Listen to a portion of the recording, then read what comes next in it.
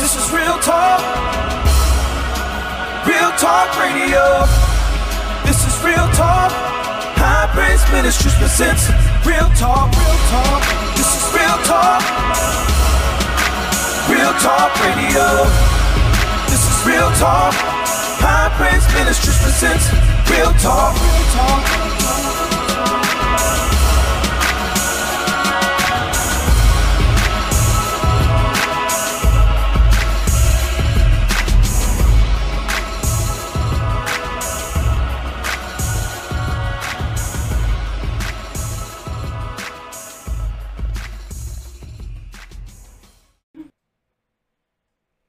All right, and welcome to yet another edition of the Real Talk Podcast. I, as always, am your host, Pastor Jesse Jones, along with my two co-hosts over here. We got this time going to my left, going the other way, going to Pastor JC. He is also a.k.a. God's Bullet, along with my friend over here, Pastor Jay Jordan, a.k.a.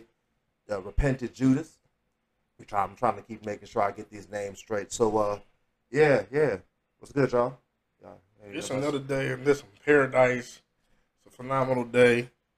Started off riding because of the debacle of Spades game we had last night, but I have recovered. I feel like there's light in the end of the tunnel. We're ready. For those of y'all who don't know, Jay is not the greatest Spades player. Just and from what I heard, JC has been washing him, so that's probably why you call it a debacle. How bad you get beat? How many books you get beat by? I don't even remember. It doesn't matter how much you get beat by. JC, how bad you beat? It wasn't as bad as whooping as the last time, that's for sure. Yeah, that was the last time was just downright disrespectful. That was the last time was downright disrespectful. That almost was just made you want to quit. They were purely outskilled last night. Outskilled, out-manipulated, out everything. Finessed. You were definitely finessed. Yeah, we got finessed, man. And Maya was the victim. Yeah. Are you flipping off? Did you just flip me off? What is going on?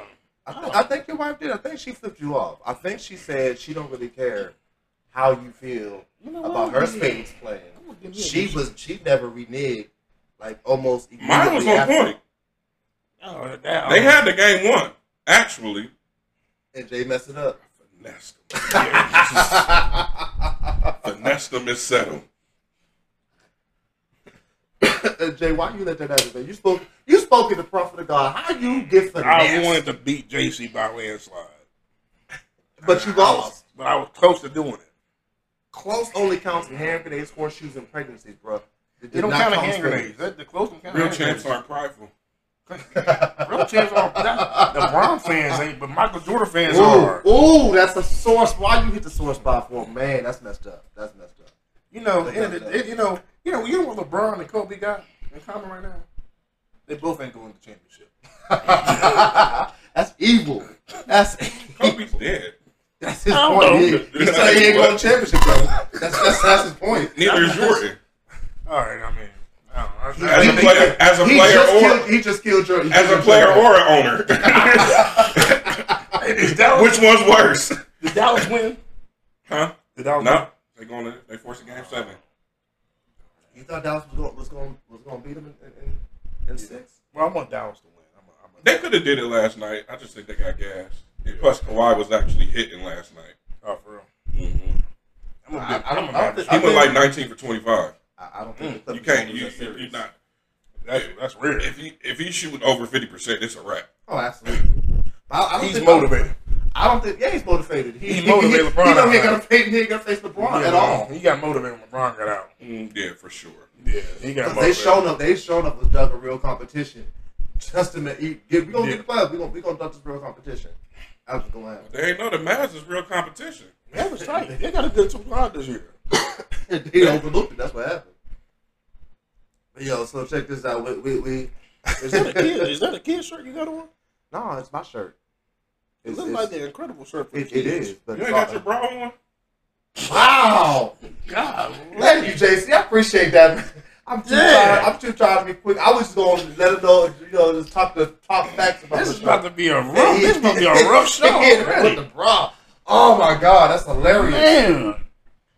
Jay, he said you got a B cup. It's all nipple. gonna be a rough one today. We tired, bro. We just hitting the round for real. Man, this has been one of those weeks. You see, I'm drinking coffee. Man, I'm going to make another pot. This Coke has saved my life. It's kept me coherent enough to make it through this show. Bruh, listen, that's what this Mountain Dew is going to have to do for me because, man, I am gassed for real.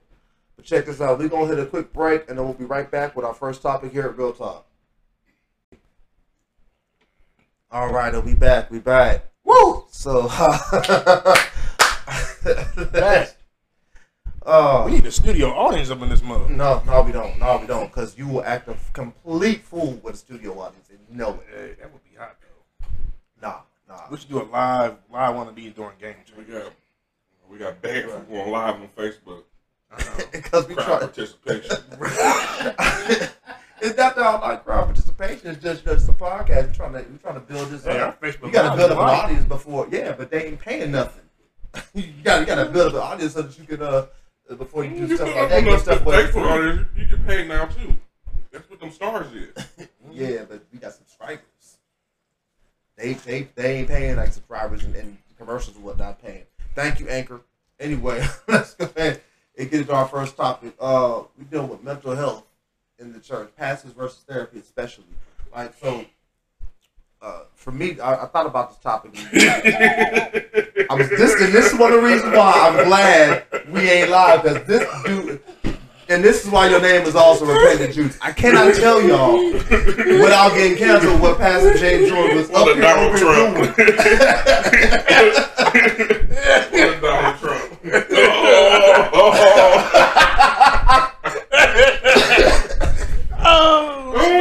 Oh man! All right.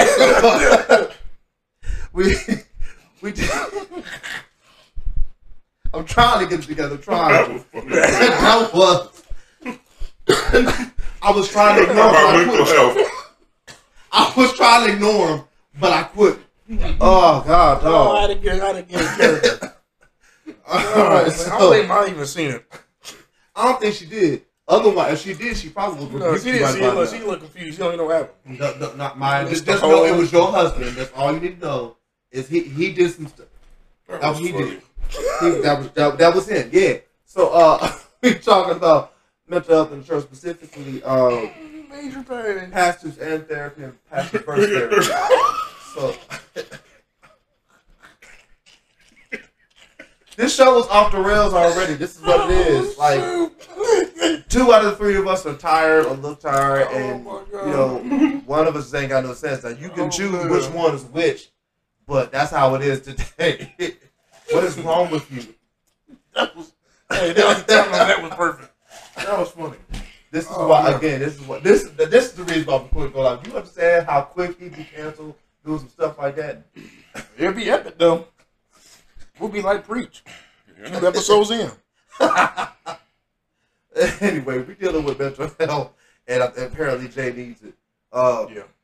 But specifically leaders and pastors versus therapy, as well as pastors and therapy, because like most, especially in the black church, therapy is not something that most pastors We'll would believe in. They actually, a lot of them actively talk against it. They're like, you don't need therapy if you got Jesus.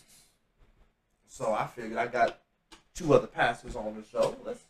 Let's talk about it. You know, we just came out of Mental Health Awareness Month and all of that stuff. So it seems like mental health is the in thing to do and deal with.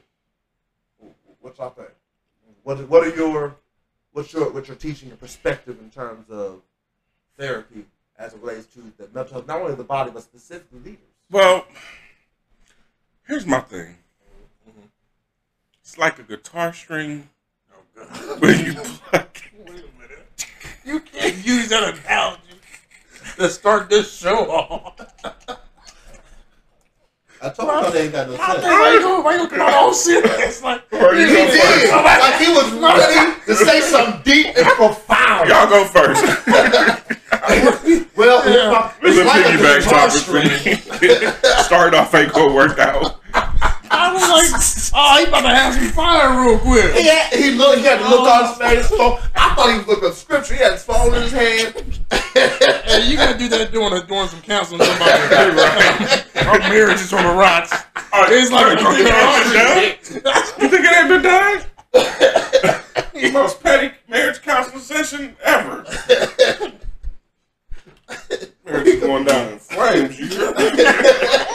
The wrong pastor today. Was it Saturday at 3? We gonna bypass God's bullet. Come on, man. Tell us something. Show us something that got some sense in it. I mean, you can't top that. I mean, but that's why there was some sense. That said it all. It is like a guitar string your blood. You just don't. That statement encompasses anything in life. Well, I mean, to be honest, like, is it a cultural thing that we have adapted it and just try to write off as spiritual? That would be the question. Is where is the concept of this coming from? Is it more cultural than spiritual? Well, as far as African American preachers believing that counseling is not a thing or people believe in counseling as long as you come into your past, as long as you come into right. But I'm talking about outside of that. I've honestly, for real, I only see it with certain denominations. Mm-hmm. Okay. If we're going to be completely honest about it. When you have the more radical denominations that are so bent on, usually you see it come from things that are like considered deliverance ministries that are heavily influenced by the Holy Spirit, so to speak. Those are the ones that realistically, I think that when you go to ministries where the teaching is more practical, where they're actually giving life application from in their teaching standpoint and from a Bible perspective. Those are the ministries that you typically see leaning towards being proponents of mental health awareness and even have mental health programs and things of that nature, employ counselors, pastors, or even getting their certifications to become certified counselors and things of that nature in the mental health arena. But when you belong to ministries that aren't really practical, it's just like, for God I live, for God I God, Jesus can fix anything and all this. And it's not the negate that Jesus can't, but I also believe that everything that we have in need of in this earth realm, God uses people. And I think that that's a missing key and element that people fail to realize, is that we want to put the burden on Christ, as we should, but we're not understanding that God uses people. We are his ambassadors. Everything that we're supposed to do as believers, as leaders in the kingdom of God, God gave us the authority to do so, and what people fail to realize is that the gift of healing or deliverance or whatever the case may be doesn't always look the same for everybody. Sometimes it's not laying hands on somebody and casting out demons. Sometimes it's somebody sitting there laying on the couch and talking their way through dealing with demons and things of that nature. So when you belong to ministries that take a more practical approach to leading and guiding their people, that's where you see them become proponents of mental health awareness and things of that nature. On the flip side, when you have ministries where I hate to use the term radical, because there's nothing radical in my opinion about believing that God can fix and change and heal anything. I believe that wholeheartedly. But at the same time, I think that we put people in very compromising positions because there's some people in the church that have real needs, real issues that need to be addressed, that preaching and prophesying and laying hands is just not going to put in check. And it's like, what good is that Sunday experience if it doesn't give me what I need Monday through Saturday to help guide my life? So like there's this revelation God gave me years ago about it when I was asking God about some things. And I was at this church where we were busting in the homeless. I know church you're talking about. Yeah, I know you know, because you know me long enough to know almost every church I've been in Columbus. But so we were busting in the homeless, and a few of them, they had some mental health challenges. And God told me, I'm sitting in the back of the church by the board, was preaching, and I heard God say, "Look out." So I'm looking at the people, and it says, "Do you realize that all this word right now is meaningless?" And I'm thinking, he's talking about the fact that the man of God was preaching a butt message at that point. It's not what he's talking about; it's the people. I said, "You're doing all of this, and you're not ready for them." I said, "Well, God, what you mean?" He said, "You can lay hands on them and deliver them from whatever demon that they have going on right now. But you still have," he didn't use the PC term, but I'm going to use it right now just because it's just easier at the moment. PC? Yeah. Personal computer? No, politically correct. Oh, okay. He looked at me, y'all said to me, "I can't stand it." Taylor Apple. God said to me, I can't do it, folks. God said to me, he said, "You can lay hands on them and get them delivered from their demon, but they still have the mental health challenge. Because the mental health challenge is not the demon that they're being delivered from. So can you deal with the mental health issue after the demon is gone? After the word's been given and given their life and all that, are you equipped enough to deal with their actual mental health challenges?" And I was like, I know I ain't. He said, who in this church do you think is? I said, "To my knowledge, nobody." He said, "Well, why are you bringing them there if you can't help them?" And I think that's part of the issue. We're trying to do a lot of the work that God has called us to do, but we're missing the mark on who he's called us to do it for. I personally believe that there's a specific group of people that we're called to. I can't reach who you can reach. You can't reach who I can reach, etc. All those church cliches. But because we're trying to catch everybody, I'm catching some folks I can't deal with.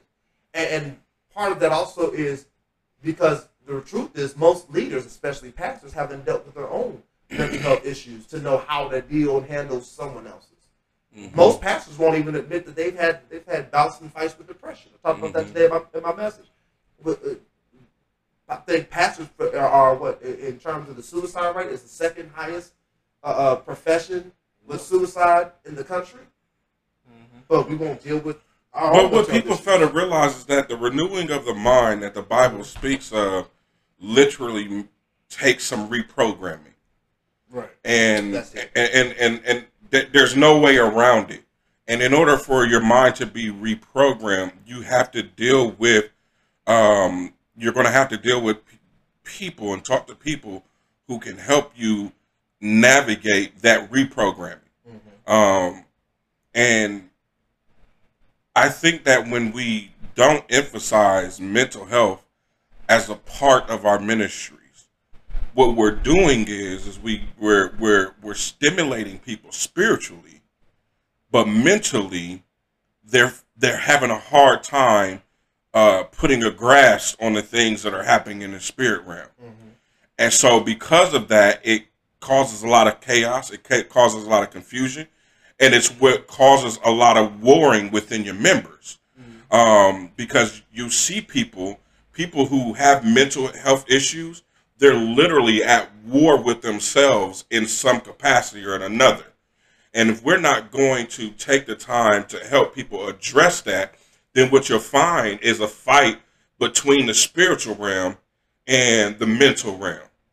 And it's like, I can't, because a carnal mind, one, cannot comprehend the things of the spirit. So in order for me to rid myself of a carnal mind, I've got to reprogram it with spiritual things. But in order for me to reprogram it with spiritual things, I've got to deal with logic. I got to deal with my emotions. I got to deal with my intellect. I got to deal with all these things that allows my mind to be able to grasp things from a spiritual concept. And when we don't take the time to emphasize mental health awareness, what we're really doing is saying your mind doesn't matter, when realistically it's your mind that is necessary.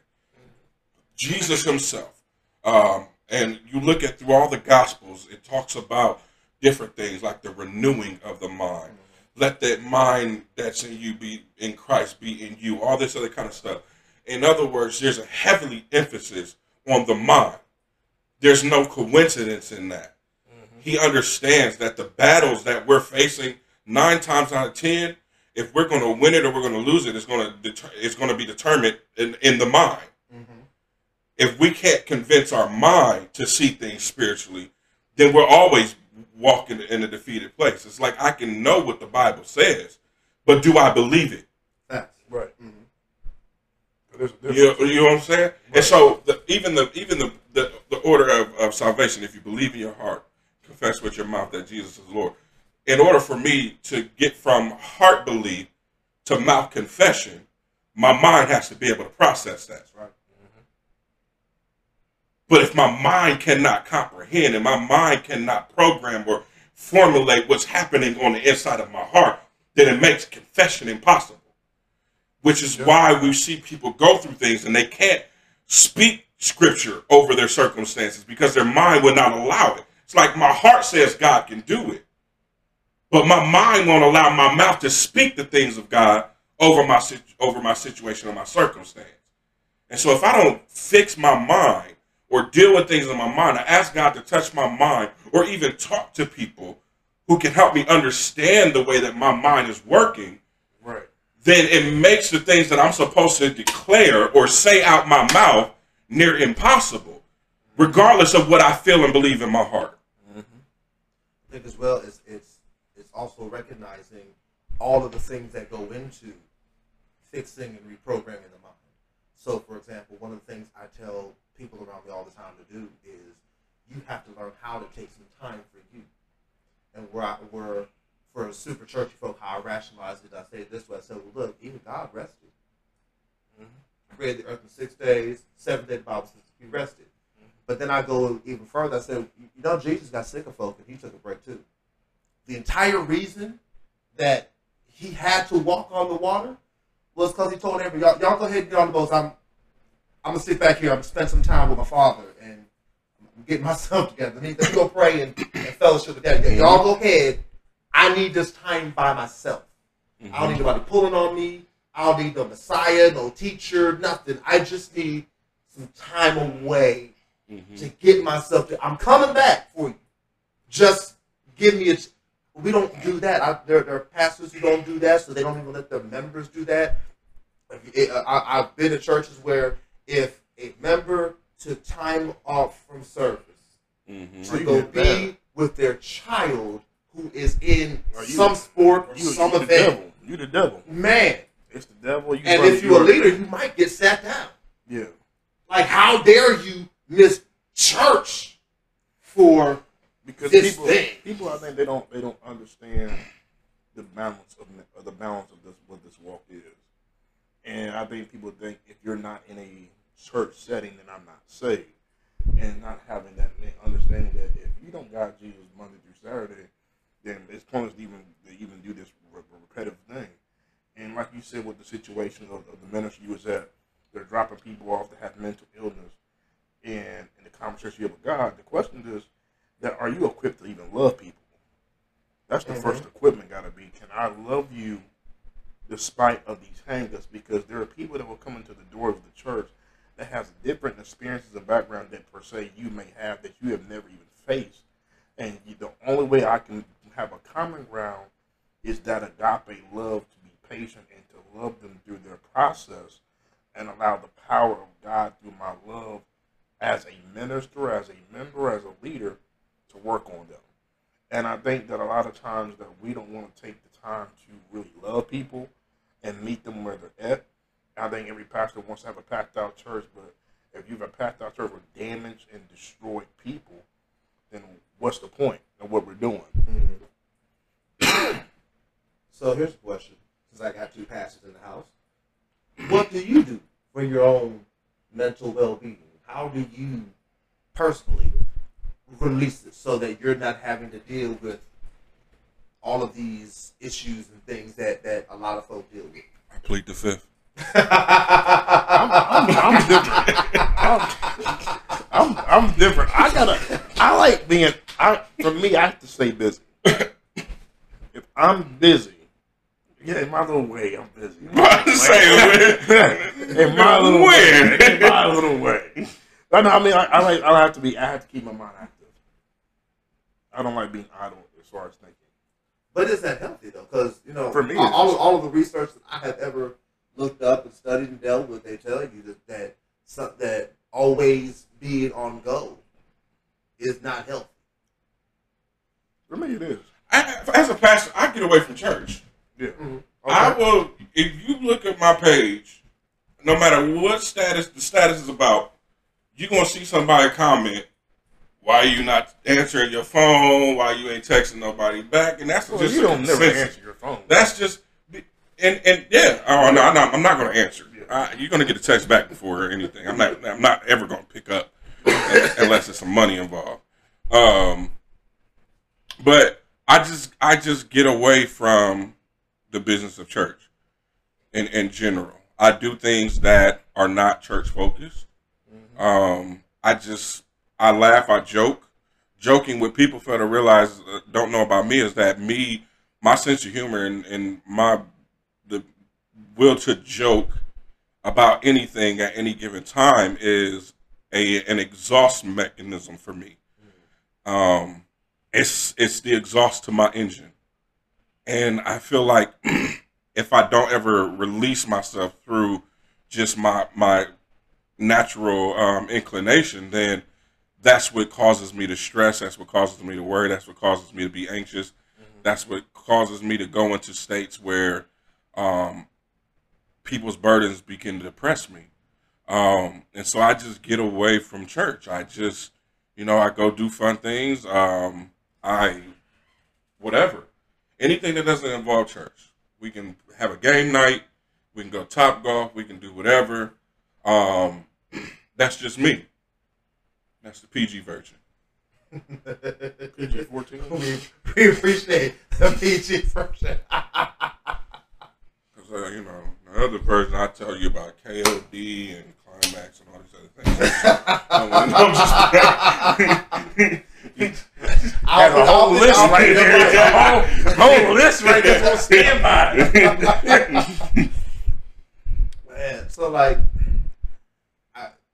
man, I didn't lose my whole train of thought. I had a whole other follow up right behind KOD, that. don't you? And that mess. I know what you meant when you said that. That's why I was like, man, before Jay said something, I was about to say, man, I don't think our listeners are ready to know you like that just yet. You give them a little bit more time before they can. Nicodemus is ready.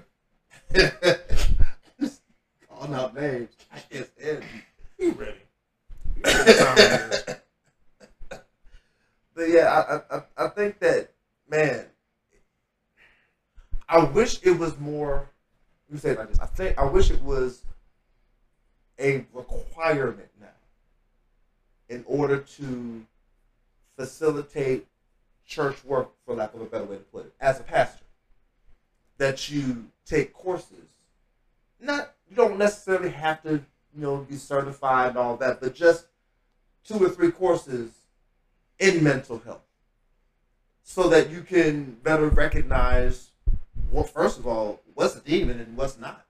Like a friend of mine, I ain't gonna call her name, but a friend of mine, she has a son, and he's autistic. Oh, I know who you're talking about. No, I'm just playing.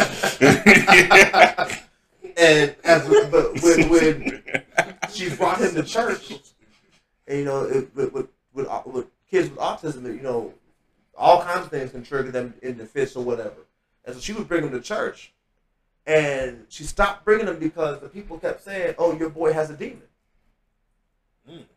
Your boy has a demon. He just needs to be prayed for. He needs to be delivered. Your boy he's autistic. He ain't got a demon." And some of this came from pastors. This wasn't like, Joe Schmo in the pew over there. This Negro was a leader up in the pulpit. I'm going to pray that MRDD off you. We're going to pray that MRDD off you right now. In the name of Jesus. That's literally what they were doing. And so I'm like, man, when I heard that, I was like, man, how is this person still in any kind of leadership? Like, how do you do that to someone? And so I feel like study or something on that should now be required for pastorship, so that you can understand the things that may. Well, I think that if you genuinely study the Word of God, then you understand how important it is to learn yourself in different things that deal with the holistic well-being of people in general. I think the Word of God expresses all these things, but a lot of people don't study. A lot of preachers and pastors, they study for their text. And what am I going to preach Sunday? And then I'm going to study this whatever verse that is going to match with what I want to preach. And it don't matter if it's in context, out of context, nothing. Did it shout to people? Did it get an amen? Did it get an offering? And that's just the whole business of church in general is just not conducive to making sure that people are mentally stable. Right. From everything that, that's true. From everything about how we run church now. With as much as church has become a business and the demand that it puts on, the unfair demand that it puts on people, church has been more about maintaining the business than it is about making disciples and reverencing the true and living God. You know, hold that thought right there, because that rolls right into our next topic. I want to hit this break since we're almost there. Hit this break, and we will come right back right on that note, because that is literally you better go ahead right into our next topic. Well, I got Pinto break, so what I was saying was, no, just Jesse over there trying to Ed Bradley for 50 minutes. We'll be right back. Have a word from our sponsor. Hey, you guys. My name is Amanda. I'm the owner of the G-Spot Accessories and More. It was founded in August of 2019. I just wanted to provide an opportunity for others to not only find self-pleasure love with the G-Spot product, but to enhance and break barriers in your sexual relationships. You can find me on Facebook at the G-Spot Accessories More, or my website, the GSpotAccessoriesMore.net. Or also, you can just give me a call at 601-480-8234. And to my Real Talk listeners, I have a special promo code. That code is Real Talk. Go ahead and put that in now on my website, and you'll get something off. Thank you guys for listening. All right, we back. All right, so Pastor JC was talking about, before we hit our break, the things that were wrong with the business of the church and how we're not dealing as we should. And I cut him off because I wanted to hit the break, because it rolls right into our second topic, which is, why isn't the church working? And I think some of the things that you were expressing are reasons why in this quote-unquote modern age, the church feels like it's not working. So go ahead, sir. Yeah, go ahead. This is your topic. Yeah, because you was right up in there already.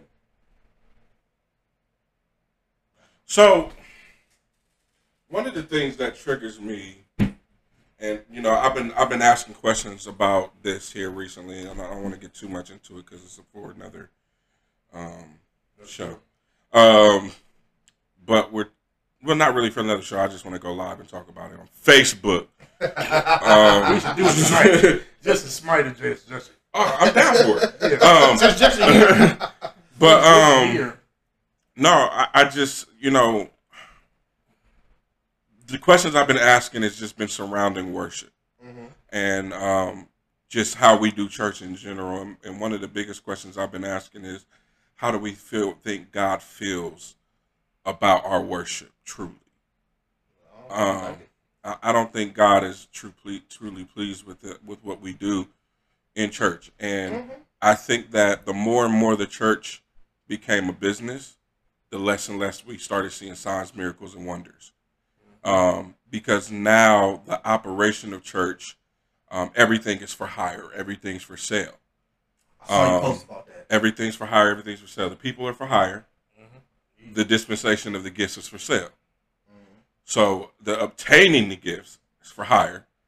Whether or not we want to, you're gifted to do this or gifted to do that, you can't have that unless you pay me. And then on the flip side of that is that I don't deliver unless you sow a seed.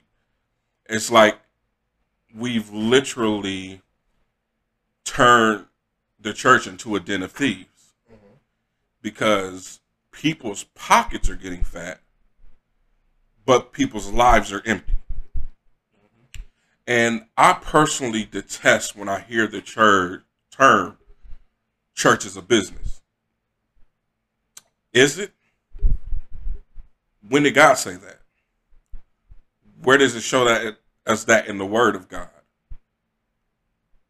And when the church is referenced, even from Christ's perspective, the church is a bride, not a business, which means the church is a living entity, and it is expected to do its bridely duties. Now, when we talk about the bride, the bridegroom, the Bible declares that he who find a wife find a good thing and obtain favor from the Lord. But we talk about when, even from the foundations, when Adam was in the garden alone, God said it was not good for him to be alone. So he was going to do what? Give him a suitable helper, and she would be his helpmeet. So there in and of itself, we learned the first order of what the responsibility of a bride was supposed to be. And so when we put it in the context of church being a living organism, the bride of Christ, our number one focus was to be an addition and a helper to the cause of Christ. Period. It wasn't nothing about us padding our pockets, none of that kind of stuff. When he charged the disciples, the charge that he gave the disciples was what? Go make disciples. That was the sole focus. So when he gave us the gifts of the Spirit were to be used in such a way, and an operation in such a way, is that it helped the work of making disciples. It wasn't so that, just because you prophesy, you're supposed to just prophesy to people, or because you can speak in tongues, or whatever the case may be. No, the gifts were supposed to be in work as additives to carrying out the ultimate charge that Christ left his disciples, which was to go make more disciples. Now, the manifestation of the gifts is what produces what we call the fruits of the Spirit. Right. And so when you look at all that and you consider all things, where do we see church as a business? At what place did he say, I need you to carry on the business? And see, where they get that business component is where they talk about being a workman worthy of their hire. But see, and I think that's where they're getting and you know what? I'm glad that you brought that up, because I want to read what that scripture actually says. What is that? Luke 10? I think that's Luke chapter 10. It's in Luke. And I want to, because people use that scripture and it's so out of context. Well, look at God. It's already up on my phone. Probably because you was looking at it earlier today. No, it wasn't actually. Nah, actually, I'll be on here when I'm reading my scripture. Here we go. Luke chapter 10. Let's start at verse 1. Jesus sends out the 72. All right, so we're talking about Jesus sending out the 72 to do what? To do the work, right? All right, so let's talk about this. After this, the Lord appointed 72 others and sent them on ahead of him, 2 by 2, into every town and place where he himself was about to go. And so we're talking about what was happening here. Jesus was getting ready to do ministry. He was getting ready to show up, and he was getting ready to do what only he could. And so he sent his disciples, his workers, in advance to set the atmosphere for his arrival. Right? Okay, so when God sends us or commissions us to do something, it really is to set the atmosphere for his arrival, for his presence to be made manifest. So if we're talking about the heart of worship, you being sent out was only to set the atmosphere for him. Right. Not for the lining of your pockets, not for so that you could be glorified, because we take things like the gifts will make room for you way out of context. And so he says, in every town, every place where he himself was about to go, and he said to them, the harvest is plentiful, but the laborers are few. Therefore, pray earnestly to the Lord of the harvest to send out laborers into the harvest. Now we know about harvest time, that harvest time is the time where you do the most work. Right. You see what I'm saying? In other words, there's a great harvest, but I don't have enough people to work the ground to help me reap the harvest. So I'm sending you out as my workers to set the atmosphere and prepare the land so that when I manifest, that we can reap this harvest. Go your way. Behold, I am sending you out as lambs in the midst of wolves. Notice he didn't say I'm sending you out as wolves in the midst of lambs. Right. I'm sending you out as the meek ones in the midst of what are wolves? They're opportunists. They're vultures. They're carnivorous. They feed on other flesh. Right? You better work the test. Yeah. I'm doing the best I can. So he says, behold, I'm sending you out as lambs in the midst of wolves. Watch here. Now, he sets the tone in verse 4 before we even get to verse 7 where he says a worker is worthy of his hire. Carry no money bag, no knapsack, no sandals, and greet no one on the road. In other words, don't take nothing with you. Carry nothing. Because what you're being sent to do is your sole purpose for traveling. I'm only sending you to do what I'm assigning you to do. And so he says, carry nothing of your own with you. Whatever house you enter, first say, peace be to this house. And if a son of peace is there, your peace will rest upon him. But if not, it will return to you. Watch what he says in verse 7. Here's the part that we get to. And remain in the same house, eating and drinking what they provide, for the laborer deserves his wages. Do not go from house to house. So if we're going to use this scripture, we have to first understand that, one, you are being sent to set the atmosphere for the manifestation of Christ's arrival. That's number one. Number two, you're not being sent for your personal gain.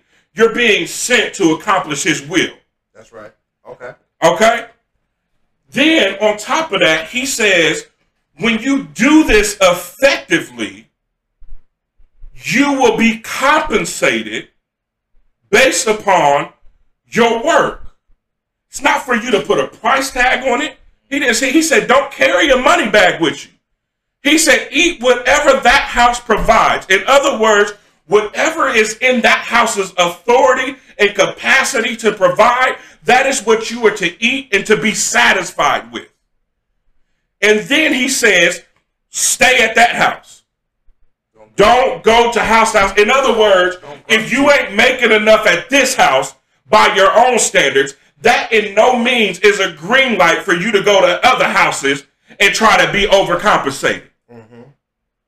So when we're talking about why church is not working because people have gotten greedy and have stepped outside of the will and purpose and plan that God intended for their gifts to be used to do so.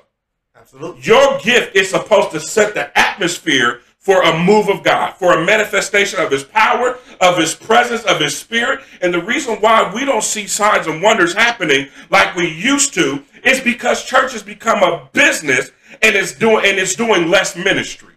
Let me jump in real quick because along with that, for me, I feel like one of the reasons the church isn't working is because we're not doing our job.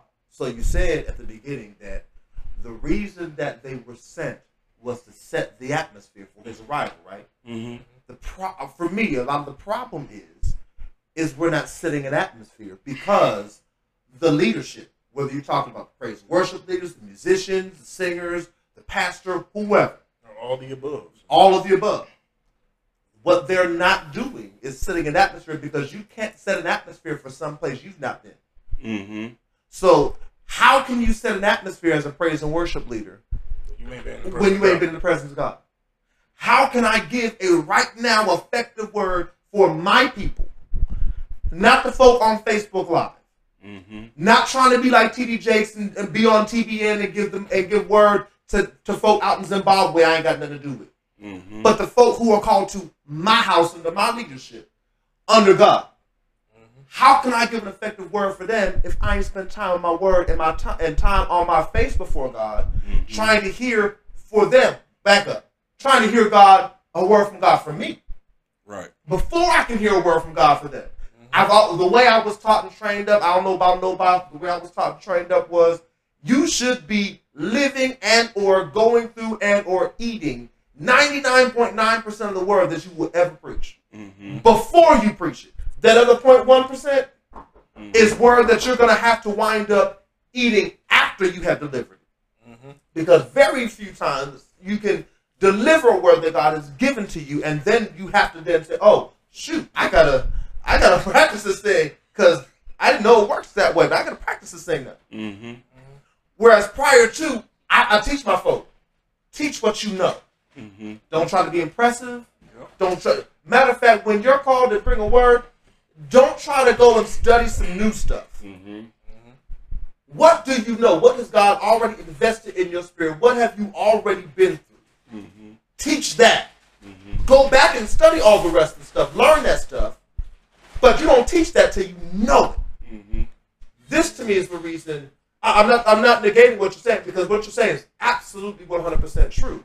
But at the same time, I believe it's because we're not sitting in an atmosphere conducive for God's house. There's a whole lot of churches right now with Ichabod written across it, and they don't even know it.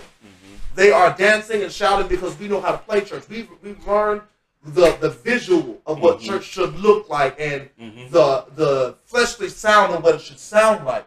So we know how to do that in church. So the musicians are like, oh yeah, but see, and that goes back to what I'm saying, and it goes back to what I'm talking about as far as us. The business of church, because the business has become entertainment, and so we hire conducive to the business. You see what I'm saying? If the keyboard player is not going to help me rock out the house, then I got to fire that keyboard player and get somebody else. And see, the danger in that is that when you got this scheme where it's worship for hire, then you run the risk of losing real, pure, authentic worship, because you don't know what place this person is spiritually that you hire. And this is why I respect ministries that can hire their musicians or worship teams as full-time staff, as opposed, because I believe that that's totally different. That's totally different than what we see a lot of other churches doing.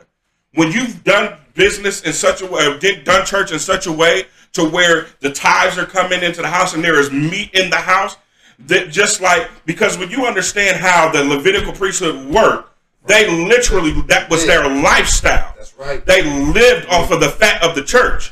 And so I understand that. But when you have gotten to a place where you can't serve without being paid for it, because we run a slippery slope when we talk about paying certain people, because if we want to be honest about it, nobody in the church works harder than the usher. That's facts. But they're not getting paid. They're serving. Nobody talking about them being paid either. They're serving, and ushers are one of the most key components of keeping the flow of worship together. But the thing is that when your mindset is, how much am I? I've seen it a couple of weeks ago, and it really burnt my gears. Not because it was somebody that I know personally, but it was a post on Facebook. It was in a musician group in Atlanta, and it said, "Hey, I need singers for a 3 o'clock worship service." Now, mind you, this post went up at about noon. You need singers for a 3 o'clock worship service. The service is supposed to be happening in a few hours, and you're willing to pay for them, even though y'all ain't rehearsed. They don't know the ministry. They don't know the vision of the ministry, the flow of their worship, none of that kind of stuff. And so how can worship be effective when you don't even have people operating under the ministry who have the heart of the ministry? That to me is the key part. I talk about, with my praise and worship leader, I talk about the sound of the house. And I use that term because it's a term I learned from, I don't know if anybody sounds better than Jay's house. She learned. But I use that term because I heard it back when I was growing up. The music used to almost talk about the sound of the house. So what that basically is there is a particular sound that emanates from every church that when you get there, you know, oh, this is it. And if you hear somebody else, in across the country. You can tell, oh, you must be from this line. You must have been because they carry that sound. How can I, if I've never learned the sound of the house, come to your house and be like, oh, okay, you pay me $35. I'll sing a couple songs for you. You pay me $100, I'll play. How? You're gonna play what you know, but it may not be conducive to where we're at, where we're going, where we're at, where the people can. And it is not. It is so much more than just the sound. The sound is the biggest key. But that other key is that you're willing to, within hours, hire help that you have no idea about their lifestyle or who they are. You understand what I'm saying? And so then you wonder why the church is so much chaos and confusion. You wonder why there's so much jumping off onto your people and why they're so sick and they can't figure their lives out. Because look at what you put in front of them. Look what they have to feast on. Look at what spirit and the spirit in which the worship team itself operates in. And so if you got a chaotic worship team and they're the thing that's supposed to be ushering in the spirit, they're not ushering in the spirit, they're ushering a spirit. You're right. And so when we talk about why church isn't effective, it's about how we do church in general. Right. And the biggest thing is that because we are of the idea and the mindset, and you know what really kills me is because it's so contradictory, because how can you in one breath say the church is a business and then on the flip side say we are the church?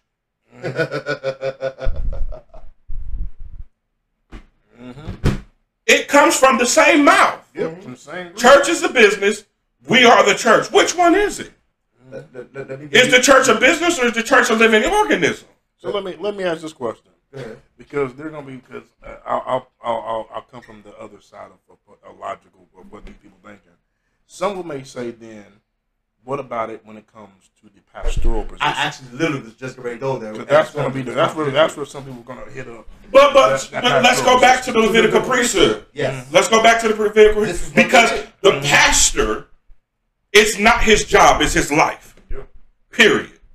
He's not showing up on Sundays to preach a word and that's it. Nope, you got to work. He is on call 24 hours a day, 7 days a week, even when he don't feel like it. You can, as a pastor, you can say, I'm turning my phone off, I'm not going to call it. We've even seen this with Jesus. Yep. Even with Jesse talked about this earlier. Even when Jesus wanted to take a break away from ministry, he said, I'm getting ready to go. I got to take some time to myself. Every time he went to take time to himself, he was faced with more ministry. And if you're a real pastor, you know this to be true. Every time you say, I'm going to take a break, I'm going to take some time to myself, I'm going on vacation, I'm shutting my phone off, whatever the case may be, you get in that grocery store and ministry happens. You get in that restaurant and ministry happens. Ministry, when you have the heart of a real pastor, ministry literally follows you. Okay?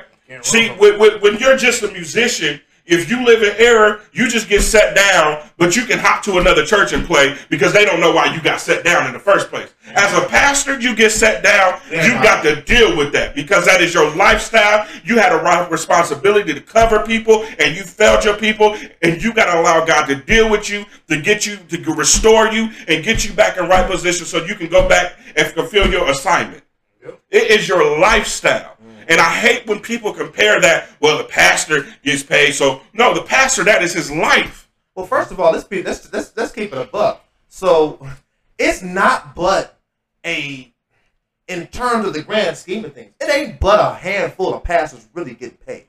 Exactly. Let's tell the truth. Yeah. 90% of the pastors in the country have a 9 to 5, which which realistically is anti-biblical. As you said, not only is it supposed to be our life, this is what we always supposed to do. That's why God set the order up the way He did. And we're supposed to be taken care of. Supposed to be because we're taking care of you. We're the only I don't want to say professional. We're the only entity, only calling that people will expect to be on call 24/7, always be right, be held to this high standard, and take nothing. You don't ask your teachers to do that. You don't ask a doctor to do that. You don't ask the police to do that. Oh, yeah, we need to pay teachers more. And we do. We need to make sure the police are better trained and pay them more so we don't get these people. And we do. Doctors should be paid what they do because they save lives. And they are.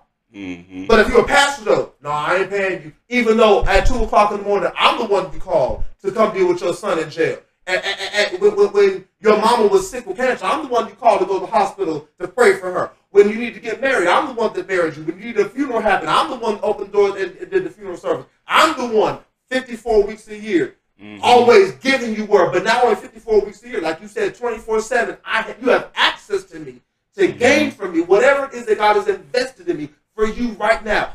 Where do you have an entity, any profession, any whatever, that can say that? But you don't want the man of God, the woman of God to be taken care of? How hypocritical and ignorant. Let's be honest. How many churches right now in America where the musicians getting paid on a regular basis versus the pastors not?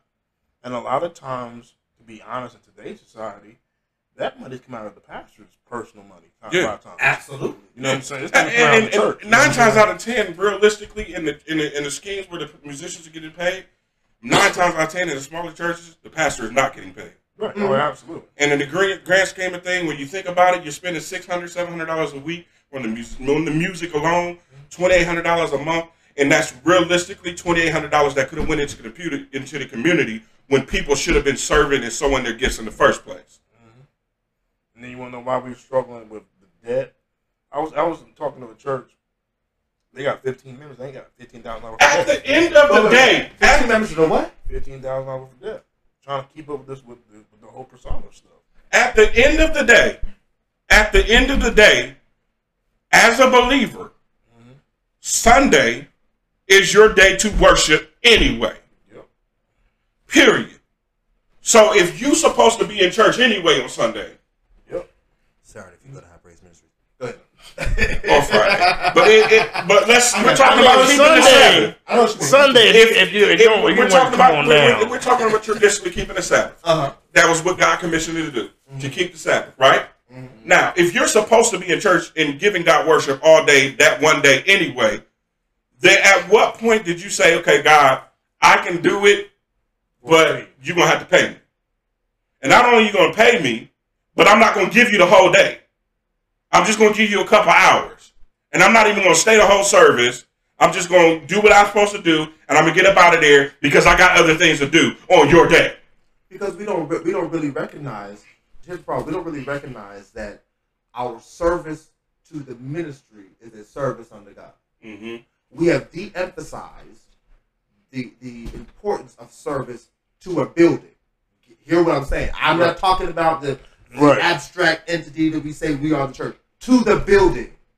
To the people in the building and the building that you're going to. We've de-emphasized that so much because we keep saying, oh, we are the church, we are the church. Let me ask you a question. How many of y'all we are the churches were you doing when COVID was really hitting and churches was closed down? Oh, y'all was, we need to go to a building. All of a sudden, now the building is the church and you ain't the church. But I can't serve there. It's like one of the things I said, I was telling my members today, I was making an analogy about, I forget what I was really making an analogy about. The analogy that I used was dealing with charging your children 5, 6, 7, 8-year-olds at your house. Oh, you live in my house, you gotta help pay rent. I even got upset with folk who charge us 16, 17-year-olds. They still children. What are you charging them for to live in the house? And there's other ways of teaching responsibility. Absolutely. In the same vein, I look at it for the church. If I'm a musician, if I'm preaching, if I'm a whatever, and I'm supposed to be here in the house, I live here. So no, I shouldn't be charged to live here. This is for all y'all pastors who charge your members to get to for weddings and funerals, but I'll leave that part alone. At the same time, well, I got some to talk about that charging for weddings and funerals. I'm coming at I got a bone. That's the one that bothers me for real. I got a bone of contention for that one. At the same time that you as a pastor shouldn't be charging your members to do those things, how dare you as a member charge me for the service for the place you said you committed to? Or even charge your community. You know what I'm saying? Like when my dad died and my mom's own church wouldn't host her funeral. And I found that was sacrilege. If I was a little more ignorant, I would make you call the name of the mouth so I can talk about it. And I had to do my own mom's committal. her pastor refused to give her committal because number one, he didn't know how to do it. That's a whole other transition, bro. So I ended up having to fill in the position because he had no experience of doing committals. And so they wanted a church where I knew someone who's a member of, that's in my family, been there for almost 30-some years, wanted to charge me $1,200 for 1 hour. $1,200? That's not we ain't talking about the repass, we just talking about holding just the service for 1 hour. They wanted $1,200. Your building ain't worth $1,200, G. What is you doing? And this is before the pandemic. What is you This doing? is 19. This is before the pandemic. They want $1,200. How you want 12? Your building ain't worth $1,200. What are you talking about? This don't make this is that stuff. How do you have a person who has been a member for however long they've been a member, faithful, tithe paying, whatever? Look, I'll be honest. I'll even say a member who ain't faithful. I'm not. First of all, I'm not. If the church is in a position to do it, I'm not charging a grieving family that's already struggling to come up with finances to bury their loved one, to do anything, none of that kind of stuff. No, I mean even church ain't in a position. Or even celebrate a most important day like a wedding, Right. as if that doesn't cost. First of all, we gotta start getting in this, and we're staying on topic, right? Talking about why the church isn't working is because one, we feel like people aren't worth investing into. Yep. That's true. People aren't worth. We'll invest into all these trivial things that people should be sowing and giving in the first place, but we won't invest in people's lives. And so now what happens is that you got this big budget to operate church on Sunday, but you have nothing to give to the community Monday through Saturday. There are literally pastors and preachers and stuff like that that have 5 members and can barely do anything in the community. That are out here buying cars that are way beyond their scope of financial position or anything like that. Just full-time in ministry. And it's like, bro, like, you can't afford that. Your church can't afford that. But yet, you will get up there and raise an offering talking about the church can't meet budget Yep. So let's get this to maintain your lifestyle. But you sow nothing in your community. Not a thing. And you're in this community. You've been in this church, this community for years. And the house next door don't even know who the pastor is. But that's part of the issue in terms of what you were talking about earlier, how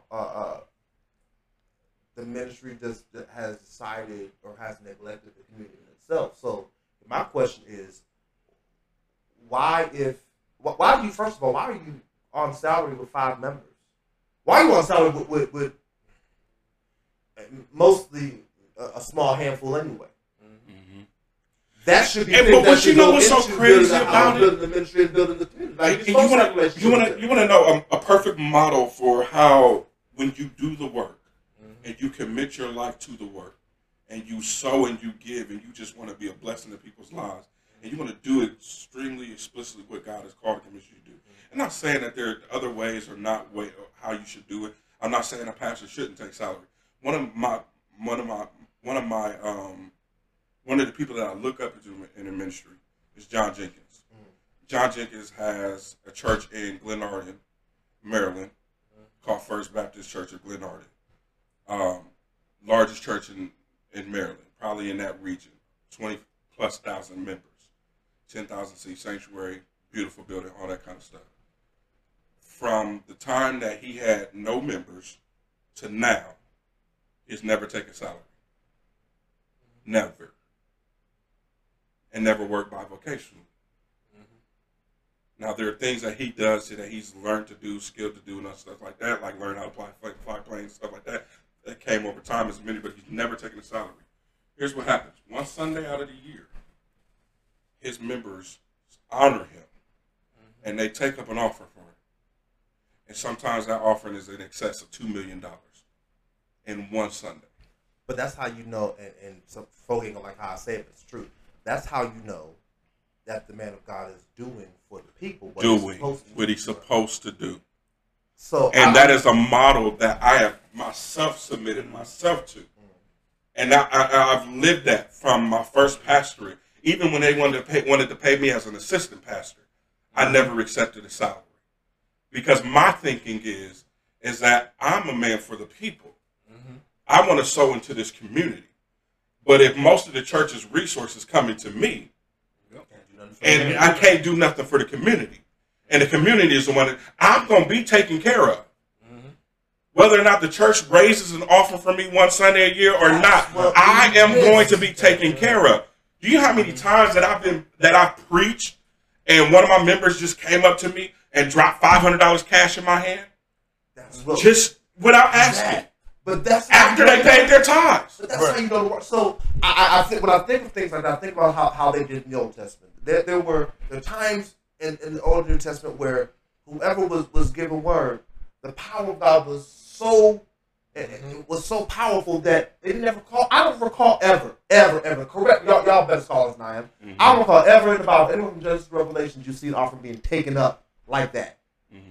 So what happened oftentimes was the man of God was preaching so powerfully, and the power of God was so much in the place that the people just walked up and they laid their offering at the prophet's feet because they respected the word of God, they respected the man of God, and they respected the power of God.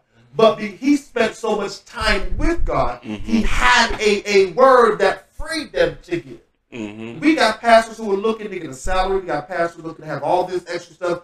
Musicians looking to get all this stuff. Spend no time with God, and they have no power. Well, anybody's gonna walk up to them and say, "You know what? You bless my soul.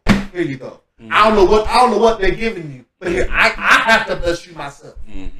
I have to put this in your hand. I ain't putting it in no offering bucket. It has to be in your hand because what you said, God used you to touch my life. When you are living for the sole purpose to do the will of the Lord, I firmly believe God will provide. He promised he would. James will live witness. Oh, look, if there's anybody I know,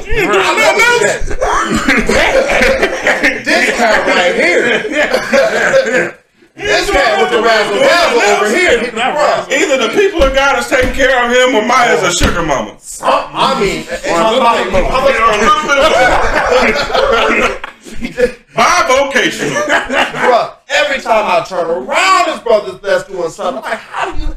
But it's because the anointing on your life. God, if we get back, that's the other part of the reason I believe the church ain't working.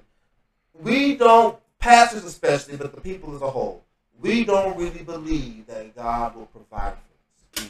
We will believe everything else, but we believe God will heal.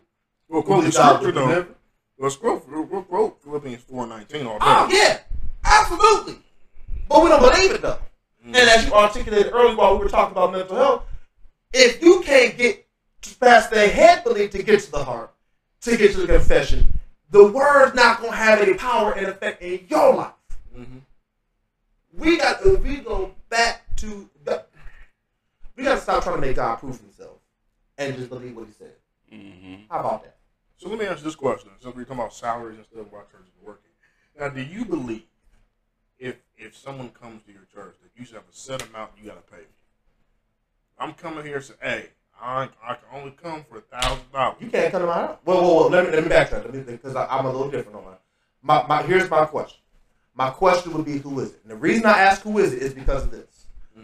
I believe, this is just Jesse, I believe that certain people, because of the anointing on their life, they are worthy of a certain esteem, right? But what you cannot do, much like you articulated, JC, is you can't come to me and say, I'm only coming for this amount. Then I don't believe God sent you here. And let me tell you why I don't believe God sent you here. Because there's a good chance if you come to me and ask me for an amount, I ain't got it. And I know how my mind works. I'm calculating what it's going to take to get you that, and I'm going to rule it ain't worth it. Whatever God was going to say through you, he'll say through me. I'm here every week. I personally believe, what is God going to say through you that he can't say through me, and I'm here? When you come, more times than not, you are confirming what God has already brought through me to the people. And here's how I know, we want to talk about it. I really don't want to go here. We over time, but we still over here. Let's be realistic, because everybody likes to tote Paul as the apostle, all this other kind of stuff.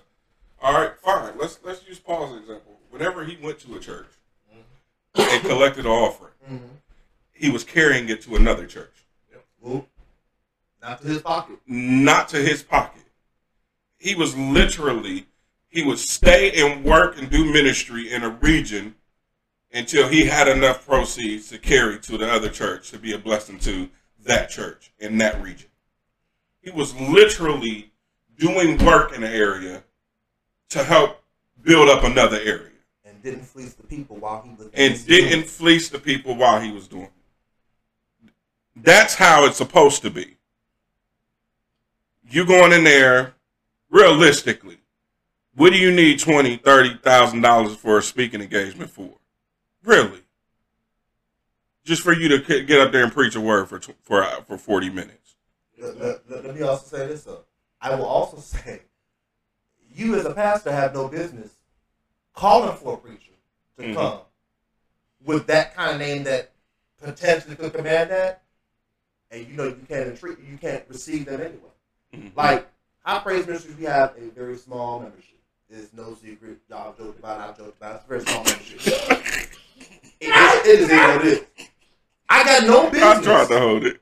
I got no business trying to send a letter out to the Potter's house saying that I want to have Bishop Jakes come preach for us. Yeah, you can afford the pastor of Victory, but not the Church of Atlanta. I'll go for a 2-piece chicken. He'll come for a 6-piece of JJ's. Right. He got the spine given to me, buddy. Right. I need a short pattern level. But I think that's a very important distinction, because a lot of people who have issue, not everybody, but a lot of people who have issue with preachers in their, what they call their writer, commanding certain honorariums, saying I won't come without this honorarium. I need a black SUV with tinted windows. I need a room for me, my armor bearer, his armor bearer, my musician, his musician. And where that's excessive, and I absolutely agree, and should not be. And we're not staying a night. At the same time, there is a huge issue where there are pastors who are trying to call for them, hear their amount, know they can't afford them, just so that they can blast them. Oh, I want to get Wani to buy them, and she told me she needed $45,000 to come preach my 10-member church. I don't think. Well, first and foremost, I get what you're saying. But I don't think that because of the size and financial status of your ministry, that should negate you from being able to call certain people. Because at the end of the day, realistically, assignment or no assignment, these high-dollar, big-name preachers will go preach here for their friends for free. Let's be realistic about it. And so I don't think that just because you got a smaller ministry and your seating capacity isn't as a cathedral or whatever the case may be. No, if God literally said, this person has a word for you. But that's the key. Because I'll say I'll just toss a statistic out there without knowing it's accurate. I'll say the vast majority of the time, it's not God calling them to say, go reach out to so-and-so. It's, so-and-so has a big name. If I get them in my church, I can bring in more money for the house. I can bring in more people, and probably get more people to start coming to my church. Here's the other question I'm going to ask. So let's say really God has told you to get TDJ. He said he has the word for this particular day, and he says no. So what do you tell that pastor who has that ambition, that drive, they've been in prayer, people confirmed it? Here's the question I would have to ask. And now they feel like they got ignorance. I'll have to ask one, are you sure you heard from God or did you hear from flesh? And if you are absolutely 100% positive that this was God, you go back. You have to take your note from the word of God and be like the woman with the unjust judge. You be persistent, because sometimes God will cause you to do something uncomfortable or way far outside of your reach. Just to see how bad you I think if God gives you something, you got to be persistent in your pursuit. That's just the bottom line. I remember my very first men's conference as a pastor, as a senior pastor at Chosen Conquerors Christian Center, 1336 Courtright Road, Columbus, Ohio. Good old C4. And the people that I called were some of the hottest ticket names in ministry at that time. Yeah, it was real high. Real high. Everybody was at the height, pretty much pinnacle of their ministry at that point. Some of them are still at the pinnacle of their ministry. Some of them are longer with us. But what I'm saying is that normally these people would send writers. Now, one of them did, and I outright rejected it because I'm just thinking to myself, I'm not paying $6,000 for you to charter a plane from a city that's 2 hours away. That's just not wisdom, for one. You know, maybe if you were coming from somewhere across the country, we could consider that. But 2 hours away, Absolutely not. nigga, I can send somebody to get you. And there's our first nigga today. I knew it was gonna happen. I can send somebody to get you. But the others, there was no writers involved. There was, when do you need me? You know, I'm there. What do you need from me? Whatever you're in position to bless me with. Now, mind you, anywhere else, there would have been writers sent in advance. They need this, X, Y, Z, first class ticket, or charter my plane, or whatever the case may be. And I've seen some of these writers before, and that's how I know to be true that this is ordinarily. But God specifically told me these people. That's the difference. It was a God thing. And here's what happened is that before even extending the invitation, I shared the vision of why. Let me talk to you about this. This is why you're necessary. This is why you're a necessity. This is why I need you here. You know what I'm saying? And so when God gives you something, I'm saying all to say this, that I'm a living witness that sometimes, even when it appears not to be in your scope, if God gives you a vision for something, you got to see it through, and He will make it happen. And I don't believe that the onus of proving that God said it should squarely rest on the person who said God said it. Because God could say it to the person who's recipient of what God said, and they reject what God said because they've already gotten entangled in their own mind to be selfish and greedy. And so, you know, I don't discount that there are people out here that say God said, and you know daggone well God didn't say. But I also know for a fact there are people where God said it, but because this person is in a different position in and of himself and their mindset, it almost looks like that God didn't say it when He really did say it. They're just in rebellion. I truly believe in cases like that, however. I really, and call me naive or whatever, I really believe in cases like that eventually God's going to pull back the cover.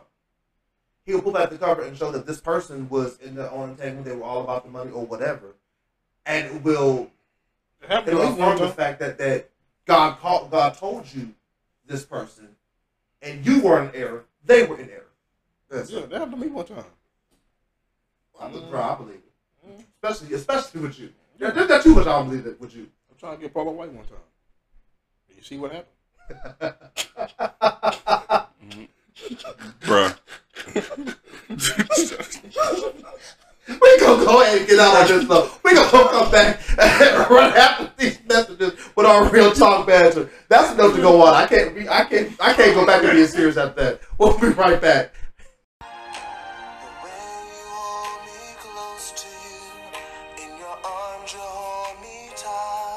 Melodies from the Heart, the first official EP by Jesse Jones. Download your copy now from iTunes, Amazon, Spotify, or wherever music is downloaded. If you love love, make sure to pick up your copy of Melodies from the Heart by Jesse Jones. I promise you, you'll love it.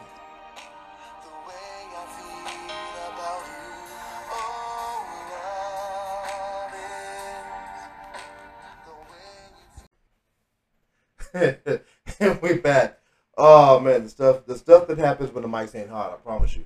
Anyhow, hustle. That's what's happening when the mics ain't hustle. I'm getting bullied over here. I need Hey, did we figure out what that was, though? No, mine. I said, ask Mom what the budget is. He said, I don't know how much you want to give. Let me ask my financial secretary. Mine, we supposed to be the financial committee is really my church. But it sounds like you get a lot of folk in there. Like you got to go through a lot. Let me talk to the financial committee. They just never hit them back ever again. So I've done that though. I've done that. Yeah, I've done that. we I'm like, yo, let me talk on Thursdays at 5:30. That's what let me talk about admin and see if my schedule cleared up. Yeah, my wife. Oh, She the admin. I do have a legitimate admin, but she's just kind of gangster. No, my wife's legitimate. She does admin for a 9 to 5 too. She's an admin. Yeah, But she my see your admin. wife. I don't check with her, but I just be saying it. Like, you get invites? My man's a voice I have. assistant named Siri. Yeah, I can see that. I can definitely see that. Yes, John, whatever you want to talk Hey, about. Siri. Wait. Hey, Siri. She hard hearing. How much should Jay pay me to come preach at Game Changers? Say free. Say free watch. Say free. Siri said she ain't talking. She said I ain't in this. Yeah, she's gonna say free. She's gonna say, you know what? But all right, let's go ahead and get into this I real just talk. paid enough over the years. Let's go ahead and get into this real talk, banter. This is a fun What she one. say? Who's keeping score? Yeah, that's what I'm talking about, Siri. That's free. Yeah. Who's keeping score? It's free. Yeah, I felt that. Oh, that means run the bag up. Oh yeah, that could mean you got so much money, don't even matter. Yeah, that means take a nigga up top. and him a blank check and he'll fill it in. So if y'all see me stripping the week before Game Changer, you know why. Trying to raise this money. No, what's gonna happen is JC gonna preach for you, and he's gonna be like a loan shark. So you don't pay him on time. No, you got 2 weeks, and he's gonna take the 10% I know. fee. Here's what I'm gonna do. After I get done preaching, I'm gonna preach so good, people gonna be ready to come to the altar. I'm like, I really want to open up this altar. I'm telling y'all had y'all's pastor come meet me with that check so I can open this altar. I really want to open this altar. The anointing is. I feel anointing in these hands tonight. But my cash app is blank right now. I didn't hear a chime. I didn't hear a ching. Oh my goodness! I really right now. Hey, we're gonna just do $100 on one We day. gonna hold the church hostage. Like, I know this. Deliverance gonna cost tonight, buddy. No. I'm like, is there anybody? We need 10 folk just to give $100 right now. There's 10 folk to give. 1,000. You know JC ain't gonna take no 1,000. You better add a couple of zeros to that. Listen, if you were good at 1,000 on that day, that's a Yeah, I've seen stretch. this church. 1,000 is a pretty good number right there. They like to dip into people's offerings with niggas who dance good. Bro, I've seen No, you missed it. I preached at this church, and they was like, come and give, bless this man of God. People giving this money, and they begin to divvy up my money. No, I'll do you one better, dog. I was at a church. I ain't gonna call the name. But I was in the office after this revival was done, and the collected offering. I was in the office. I'm armor bearing for one of the pastors. So you was preaching? they in the back. No, I was armor bearing, and so I'm in the back office with them, and I watched the host pastor count out the money, right? And did like like they secretaries, one here, one here, and then he looked at the pile. He's like, we're gonna take about. He took some money from the preacher's offering, put it back in his pile. Didn't put it in an envelope for the church. Folded it, put it in his pocket, put the other little bit in an envelope. Rolled out and said, go ahead and let the man of God tell me that's all we had today. I was like, I just watched you put like $500. Oh, they ain't watching what happened that. They raised this man preached the house down. This dude and they started. Listen. This man preached the house down. They raised the offering to bless the man of God. And each praise break that happened, he went in to his offering, started counting out money to hand whoever had the best dance during that praise break. Oh, the best shout. Yeah. Oh, that's hilarious. 3 times did he dip into his offering. We was in church a whole extra hour and a half after he preached because he was trying to see who he could dip in his offering for to bless because they dance good. Why didn't you get up and start shouting so you can get in that? Yeah, I'd have been up there shouting like, "Give me my money! I need all of it." And he was giving out $150 here, yeah. $130 there. Everybody else was $62. I thought you meant like dance. His team or offer whatever. probably was You really meant about showers. $700, and he left with probably about $62. Right.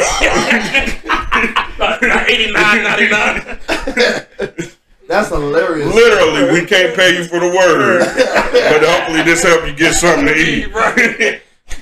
You paid everybody for the shout, so we can't pay you for it. That's hilarious. my God. I ain't never heard such. Bruh, I ain't never seen it me, before. Raquel, we seen it with our own 2 eyes. I said, There was this dude that got up there and did a dance like this. oh yeah, he hit the Randy Jackson. Was that one that you had Yes, talked about? yes, it was that service. Yes. I checked in on it right after you said something about it. Man, Man, that's listen. hilarious. The crazy about the worship was surprisingly good. That shot the mess out of me. That's what if JC's timeline to be correct is accurate. The praise and worship that he posted about was the whole entire reason Raquel wound up coming. She said, "Oh, hold up, here I come! Mm-hmm. Great praise and worship," and then wound up coming to a Jesus twerk contest. Yeah. That's hilarious. Yeah, it was definitely a twerk off. Oh, There were God. some moments of that service that I'll never forget day in my life. Bro, I bet you. When the lady got sick. That's how the service started off. No, you know what? That's gonna be a good topic for the next Real Talk episode. Let's do a worst church experience as a pastor or as a preacher, and just talk about some of our worst experiences and things that you've seen happen. Because that I want to see if there's anything that JC got to tank that tops it. I know I ain't got nothing to top. I've had some stuff. Wait, what was that? Worst church experience. Worst church experiences. Stuff that as a preacher, as a pastor, you've seen happen to you. Like you've gone out to preach somewhere like he did, and they just didn't give their money. I know when you. Oh, I'm about to say, oh, I got one. Hey, I know. But it I want- was one of his services. I want you to hold it. On the west side. Yo, hold it to that. Hey, No. My whole offering got hijacked. His offer got stolen. I want. That's a great story for next. I promise you. I Let's think do you that. about to say the time you went up there to preach at that Baptist church and they talk about your words was out of order. Oh yeah. Moving on in decency and order. They got the glory, everybody lay it out. And Moving on in decency and order. You know, get her up off the Those are ground, some of the sir. stories I want to hear. I think those would be hilarious to work with. So that's like thinking. Man, like I preached hard and sweated and everything, and somebody raised my offering and then left service with it. Stole it. Just straight up. Just That's stole it. hilarious. Yo, You want to know who it is? no, not just we hold it to. You want to know who it is? Hold it to. Hold it You to know next who it is. episode. You know who it I is. probably do. That's the whole You time hate next him. episode. You hate him. Oh, that. Bro, Yeah. In He said he's gonna call me back. Never called me back.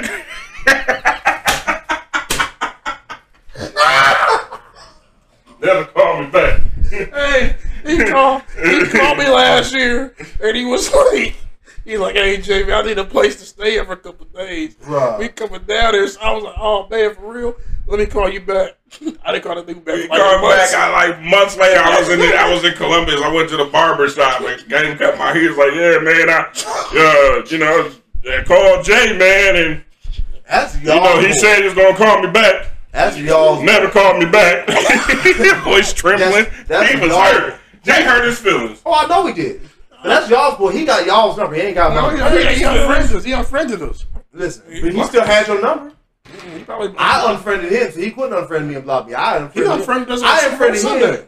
I unfriended him after the live real talk we did. We was talking about order, and he got upset. Yeah. And started inboxing, asking about we need to meet. I unfriended him then. I wasn't worried How about y'all that. gonna meet? Y'all meet like in Tennessee? Y'all gonna drive halfway? He unfriended us No, he because was talking about all three of us. We need to have a conference call about some stuff. he unfriended us because we told his wife that wasn't big nobody shit on gonna the call her the pastor anyway.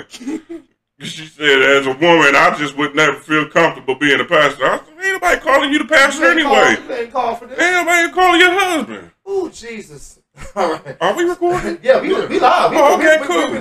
We've been on for a grip, bro. I've been man. trying to. Well, I hope y'all hear it. No.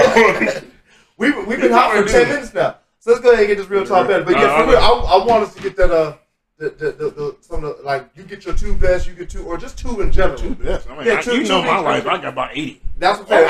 I don't know if I have a I'll worse at churches. They just all funny experiences. I'll take that. Just like two We almost got put out of higher ground. Let's not call them Yeah, worse. Let's call them yeah. off. Two off church experiences that folks. You don't think anybody who don't know you or wasn't there wouldn't believe you.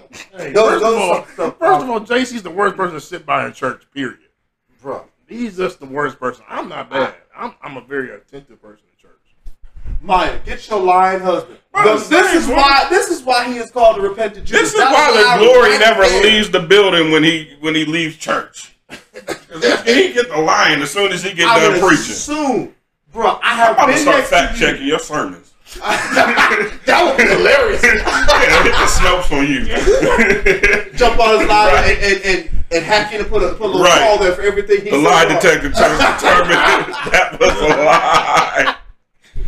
Listen, no, he gonna have we had someone giving a testimony. He gonna whip out some snaps. Talk about this is getting good. Bro, I have watched you.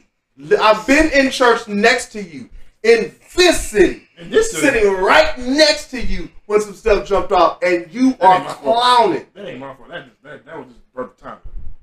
That ain't his fault. I can't help that stuff happened. I didn't will that to happen. It was just, You didn't want it to happen, but you ain't help it when it did happen. You was, bro. You were horrible to sit next to this pastor. you. failed. Embarrassed mine. Is what I'll say. This pastor failed in church, and JC called the man a Vander Holyfield. So I ain't seen him like that since you been in the ring.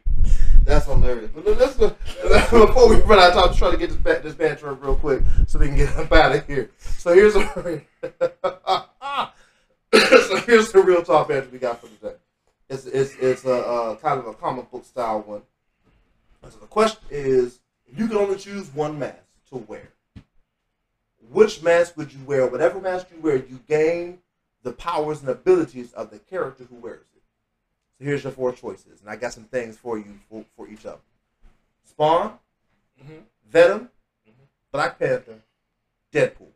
Now, before you answer, here's some of the list of Spawn's abilities and powers. He's got superhuman strength, speed, and durability, regeneration. He can heal, hallelujah, energy manipulation, and not just heal himself, heal others. He's got what's called energy manipulation. He got Benny Hinn powers. Yeah. He's Benny Hinn in the mask. Does he wear a white jacket when he does it? Nah, he's all dark. Fire manipulation. I cannot pronounce whatever that word is, but it basically means he can cause illusions and hallucinations. Teleportation. I didn't know he could do that. Intangibility, time manipulation, telepathy, empathy, spiritual force manipulation. Trace. He got a longer list of what I thought he did, and that's just one side of him. So you got Venom. Venom's power and ability is he's got peak human physique and skilled Clantar Slayer. So the aliens that from where he come from or whatever, he knows how to fight them. But along with that is more so his equipment.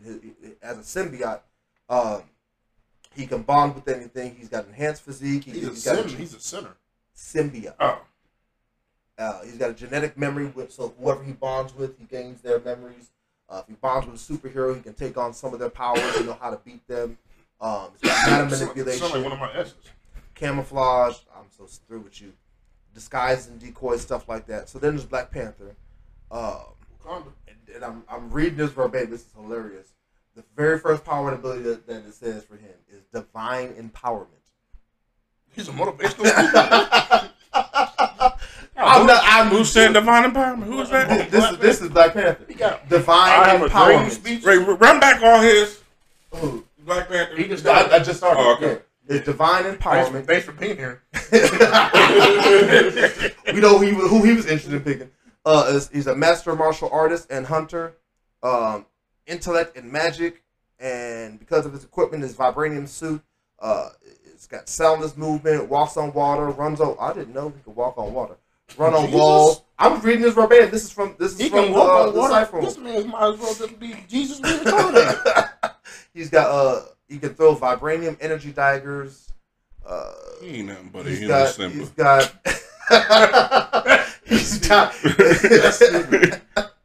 Okay, so we move over to Deadpool, and Deadpool's powers and abilities. He's got enhanced psychology, weapons proficiency, regenerative healing factor, immortality, foreign chemical resistance, disease immunity, telepathic immunity, soul resistance, which is hilarious. Possession resistance, which means can't nobody possess. Hilarious. He's got Holy Ghost. That's all that means. He's a master martial artist, medium awareness, medium. That's funny. Unpredictability. They list literally as one of his powers and abilities is his mouth. What that mouth do?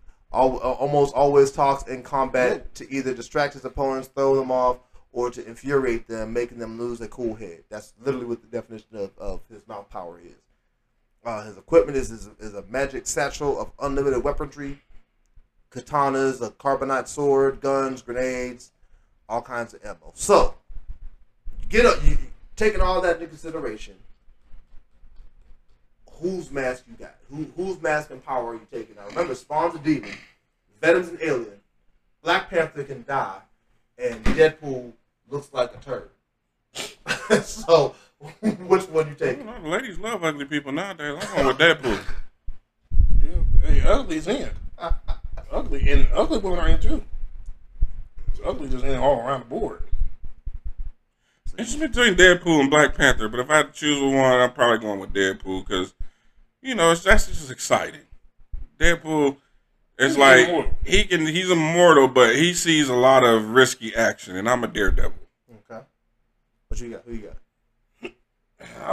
So if one has been picked, we can't pick that. Okay. I was gonna pick Deadpool myself because Because you want to be me. No, because I was already had that picture in my mind from the last 3 days.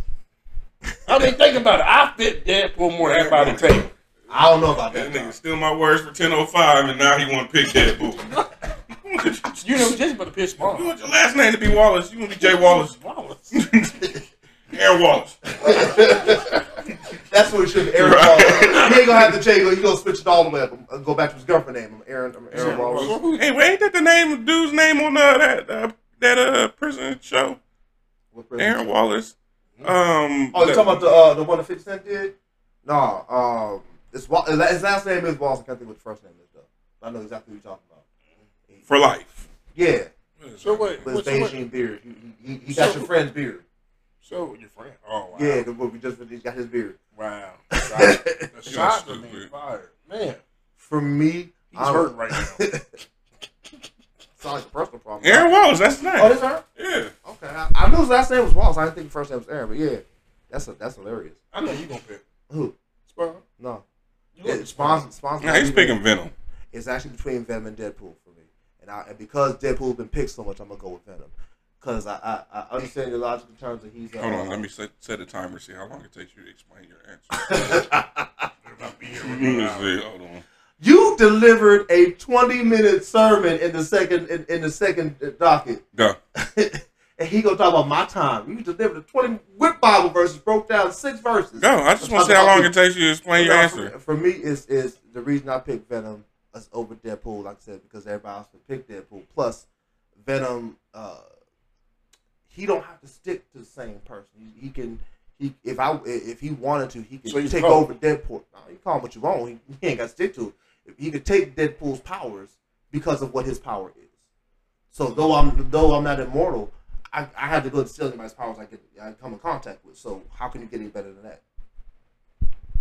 That's it. Okay. 38 seconds. I can't stand him. So real quick, since I feel like this they don't feel complete. So we took the 4 of them: Spawn, Venom, Black Panther, and Deadpool, and we ruled out Deadpool's immortality because it's the only way this makes it fair. Throw them all in the ring, battle royal style, fight to the death. Who wins? Deadpool won it. We're taking away his immortality. Deadpool won it. Deadpool win. He's a trained mercenary. So is Venom. Eddie Brock is a journalist. No, not the version book for him and the symbiote as Venom, the symbiote that takes him over to become Venom. He's a skilled hunter and warrior. Then you talk about T'Challa. T'Challa is also he's a trained warrior. Deadpool is I'm going with Black Panther. And Spawn is also a trained.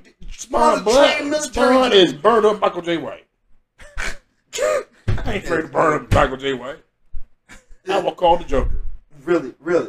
You'll call Joker when Deadpool again looks like a turd. Deadpool is a reject. All you gotta do is call a Catholic priest respond. Can't stand it. Before you say you go, forget it. I'm going Black Panther. You going Black Panther? Why Black Panther? Because he got sneakers.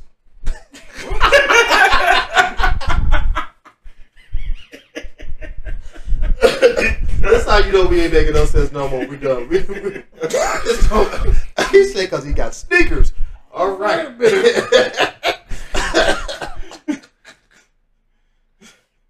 I think Spawn wins this fight. Here's why. Here's why. The reason Spawn wins this fight is because at the end of the day, you know why Spawn ain't winning. You know why Venom ain't winning. You know why Black Panther ain't winning. You don't never bet against a white man in a fight. Listen. First of all, you have been watching way too many Rocky Balboa movies. Second of all, Spawn wins this fight because though I took away immortality, Spawn also has the devil on his side. He gonna possess them all and send them all to hell. Like that's fighting. His character is a demon. It's a demon who don't want to do who trying to get free from the devil. So you know he can still open up hell. You saw the movie, open up hell, send niggas to hell. So how you gonna win the fight when you in hell? But anyway, all right. So we get ready to get up out of here. Ain't Jamie Foxx playing Spawn now? Who what? Ain't Jamie Foxx the new Spawn? I haven't heard. If he is, I'll take it. Look, me and JC were talking before you got here. Jamie Foxx is one of my favorites of all time. Like there's nobody that can do what that dude does for real. He is. You think he's better than Will? Overall, yeah. As a I can't pick between the two.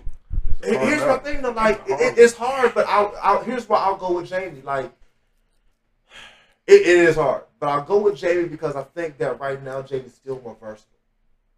Like I taking Enemy of the State, which is my favorite Will Smith movie aside, like Equal Pursuit of Happiness and the other drama Jamie Will did. Like Jamie is still way more versatile. Have you seen Collateral Beauty? Yes. And I am not negating Jamie's greatness. Did this man just walk out in the middle of the podcast without to end it? Can't stand it. But yeah, I'm not negating Jamie's Will's greatness in it. Like it's definitely hard, but I think Jamie is way more versatile in what he's able to do. And so that for me makes him overall better. Right now, in terms of what their body of work is shown, Will's better by far. But in terms of you just unleash them to do all the things they can do, it's got to be Jamie. You can't negate Jamie at all, because not only can Jamie do the acting of the character you've given him, Jamie also with ease can do any person that you ask him to do a biography for. Even though Will was great in Ali, I still kept looking. That's Will Smith playing Ali. Right. It's not like the One Night in Miami movie on Prime. Have you seen it? Mm-hmm. The dude playing Muhammad Ali there. I was like, dude, this dude, he tapped into Ali for real. I don't know.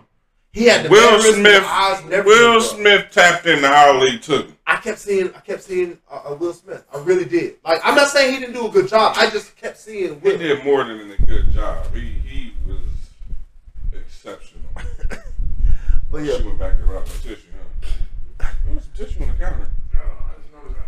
But yo, we get ready to get up out of here. I guess we ain't gonna get Jay out of here because Jay's about to drop his kids off at the swimming pool. No, mine's stuck in the toilet. Oh, it's mine. You weren't supposed to say that in the mic. I thought it was Jay going. I'm cool with embarrassing Jay, but not Maya. My bad, Maya.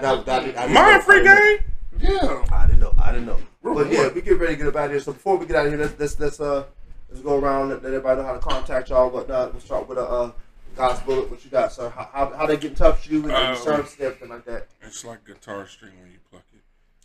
If you call 888. No, you can find me on Instagram. I am JC Wallace, or you can go to the church's website, churchfortheone.org, or weareatlanta.church, and that links to all of our social media handles on Facebook, Instagram, Twitter.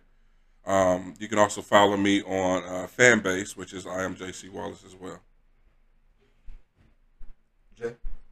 Oh, yeah, you can follow me at JYJORDAN on Facebook. Some folks don't know how to spell J or Jordan. And then we also have Victory Harvest Network, IG. You don't know how to spell J or Jordan. No, it's amazing. It's people put it like they put the I-N now on there. That's like a thing. And then also, what is my Instagram? I don't know. Instagram. I don't know. I don't be on Instagram like that. Why you gonna give him something you hardly on? I mean, I post, but I don't pay attention. Victory City ATL. You can check us out. Also, you can if you type in hashtag baby oils, we can send you a custom made baby oil that I'm working on with potpourri in it. A hint of paprika. This is your friend. I don't know this nigga. And for me, you can contact me. You can email me at jesse.jones@highpraiseministries.com. You can inbox the High Praise Ministries Facebook page. You can reach me on Facebook, Jesse Jones. You can do not put an I in my name. It's Jesse. See? No, but there's a difference. There's like 16 different spellings of Jesse, and so apparently Jesse has become the most common way to spell my name. Is ridiculous. I've been spelling your name Jesse. Jesse. Jones. Your original business card. You could it's never been I. I found the original. Oh, you found it? Man, that's a flashback and a half. Yeah. You can also reach me. You can also reach me on Twitter at Real High Praise or at Simply Great 4H, depending on which one you want to go to. YouTube.com/Simply Great is the ministry's YouTube channel as well. Feel free to follow the Real Talk on the Real Talk Facebook page to continue any of the conversation you've heard here today. We'd love to hear what y'all have to say. I like that kind of stuff. Plus, we also have